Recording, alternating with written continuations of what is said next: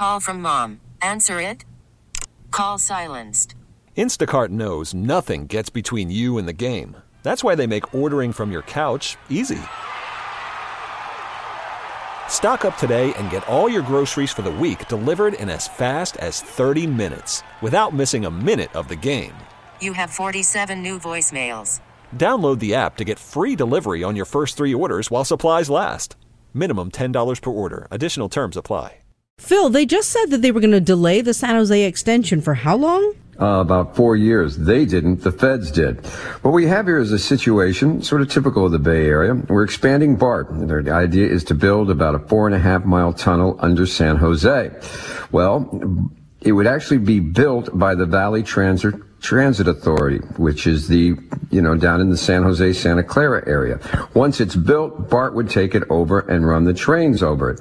Well, the feds took a look at the BTA's plan and decided that it was being, surprise, surprise, overly optimistic, both in the time and in the money. And they're saying it's going to take an extra 4 years, so it wouldn't be ready until 2034, and that the costs are going to be closer to $9 billion rather than the initial $4 billion projected. The BTA's responded saying, no, I think we can do it maybe a year later, but way before 2034.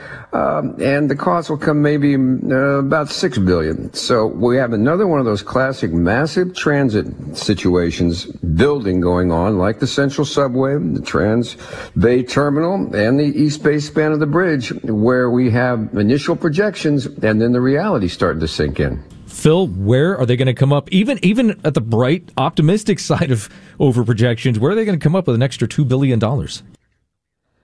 Well, so far they've asked Santa Clara taxpayers to pony up, taxes 3 times they've done a tax hike. There may be another in the works, which brings us to the story of BART and BART's ridership overall.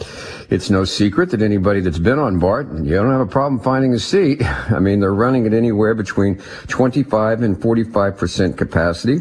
Caltrain, which is the main commuter line along the peninsula, is running at only, about 7% of what it was pre-pandemic. So, Jason, what that spells is that in order to keep those lines operating, there's a chance they're going to have to come back to the taxpayers to get some sort of subsidies, unless people start moving back into the offices in huge droves, which your reports have suggested isn't going to happen anytime soon. So I guess the person they're going to be coming after is you, me, and whoever else they can tap for a tax, because I don't know if there's anybody else out there willing to pay for it. Very quick, Phil, 30 seconds left. How much would it cost to go from San Francisco to San Jose? They haven't figured that out yet, Holly. We're going to have to figure that out when we figure out how much cost it is going to be to build this thing, how much cost it's going to be to run it, and how much cost it's going to be to keep BART running. But I got a feeling it's not going to be a 25-cent ride.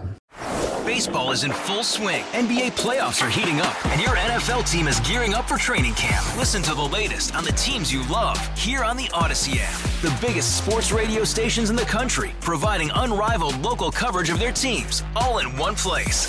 Exclusive interviews with players, coaches, and team executives, streaming live and always available on demand. Stay in the know with your favorite teams right here on the Odyssey app.